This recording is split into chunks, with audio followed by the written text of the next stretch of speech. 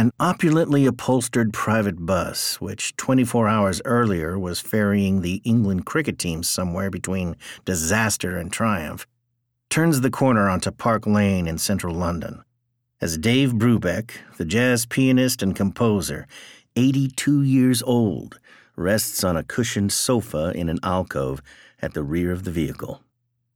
Wearing a burgundy shirt and cream linen suit, those signature horn-rimmed glasses of the 1950s long since traded in for chunkier, light-reactive spectacles, he has entered a heightened state of anecdotal nirvana.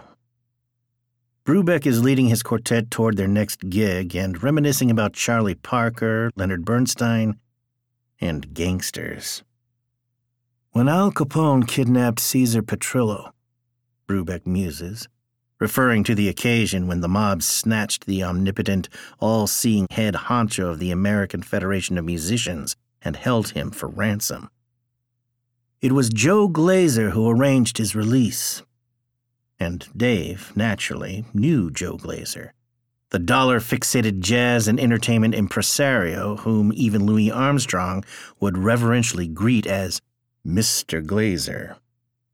At the very mention of Glaser's name, an agog wolf whistle cuts across the four-square rhythmic plod of the bus as it powers through South London, a melodic fanfare that implies, "Wow, Dave, now you're talking." After 20 years of killing time on the Brubeck Band bus, a lifestyle guaranteed to test anyone's tolerance for hearing that same story once too often, Bobby Militello, Brubeck's long-serving saxophonist, is a lucky man. His boss is a memory bank who keeps on withdrawing nuggets of jazz history, and, with a thirsty smile, he leans in to eavesdrop. It's April 23, 2003. Tonight, the latest incarnation of the Dave Brubeck Quartet will be performing in Brighton, the East Sussex coastal town affectionately nicknamed by its locals London by the Sea. That the Dave Brubeck Quartet is still performing anywhere is, let's be honest, nothing short of miraculous. The revolutions in sound brokered during the 1950s and 60s by the Miles Davis Quintet, the Thelonious Monk Quartet, Art Blakey's Jazz Messengers, and the Ornette Coleman Quartet, the Modern Jazz Quartet, the Charles Mingus Jazz Workshop, and the John Coltrane Quartet endure as defining moments in jazz history. And Brubeck's quartet is the last surviving name band from that golden age still going about its business. The earliest version of his quartet carved its own first grooves into history in August 1951, when the pianist and his musicians, including alto saxophonist Paul Desmond, the player with whom Brubeck would become most associated, walked into a San Francisco recording studio and cut 4 tracks.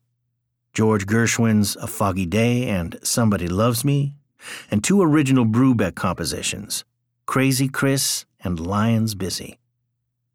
Those experiments with what Brubeck invariably referred to as odd time signatures, the work that defined him and which came to fruition on his 1959 album Time Out, were a whole 8 years into the future. But already in 1951, we hear the Brubeck Quartet refashioning the fundamentals of jazz around the leader's own ideas about rhythm and harmony, and about how improvisation could flourish inside a music that also placed a premium on inventive composition. Time Out, which spurned the hit single Take 5, was released at the end of 1959.